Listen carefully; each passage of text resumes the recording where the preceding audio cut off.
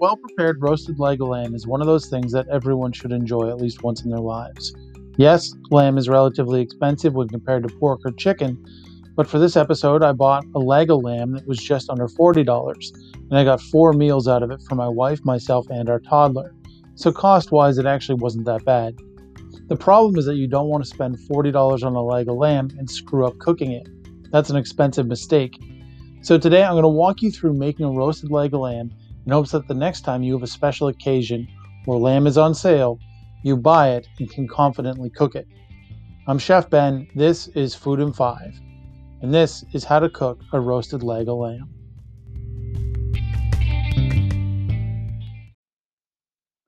Before I get into this, I want to say there was no post or no episode on Monday.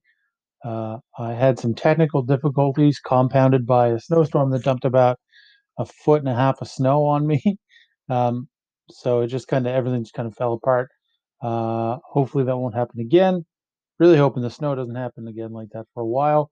But hopefully the technical difficulties won't happen again, and I'll be able to consistently post. Anyway, let's get back to it. The lamb I bought was from New Zealand. Now, I don't love that my lamb came from the other side of the world. There was no other option at the store because that's where most of our lamb comes from. There are farms in my area or my province that raise lamb, but unfortunately, I don't live in an area where I have easy access to it. My leg of lamb cost $36.70 for just over 2 kgs or just under 5 pounds. I bought it frozen and defrosted it in the fridge for 2 days. Now, before cooking the lamb, you need to make a rub for it.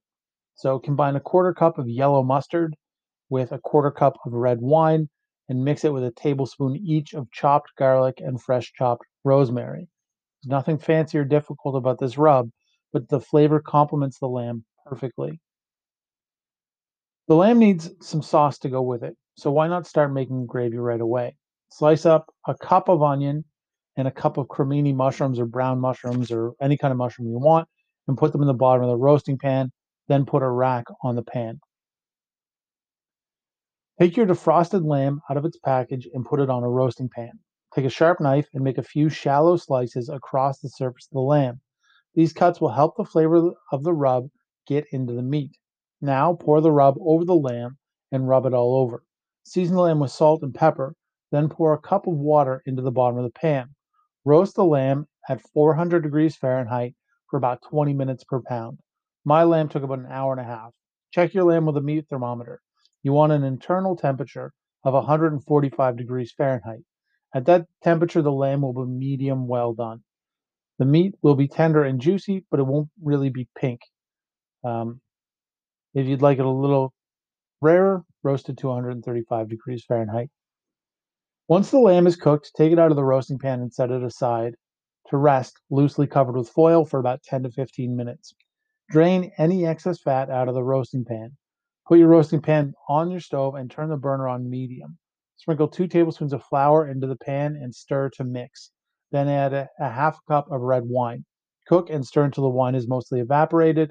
Then add 2 to 3 cups of water or stock. Bring the liquid to a boil, turn the heat down to medium-low, and cook until the gravy is thick.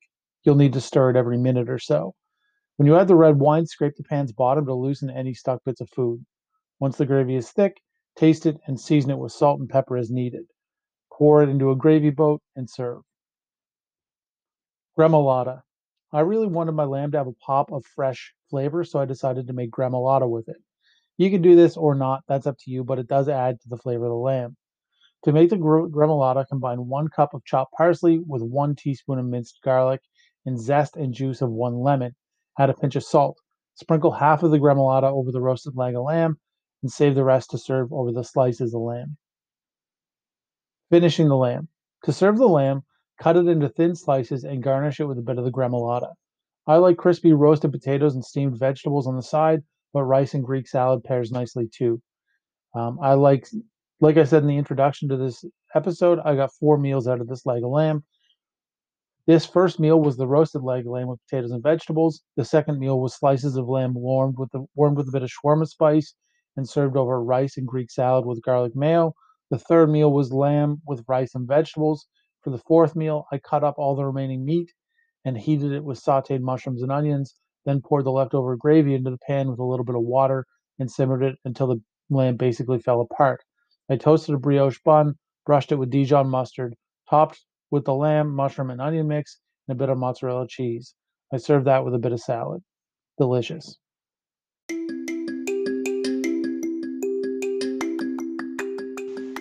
wrap up, lamb should not be intimidating. The only thing you need to worry about is that you don't overcook it.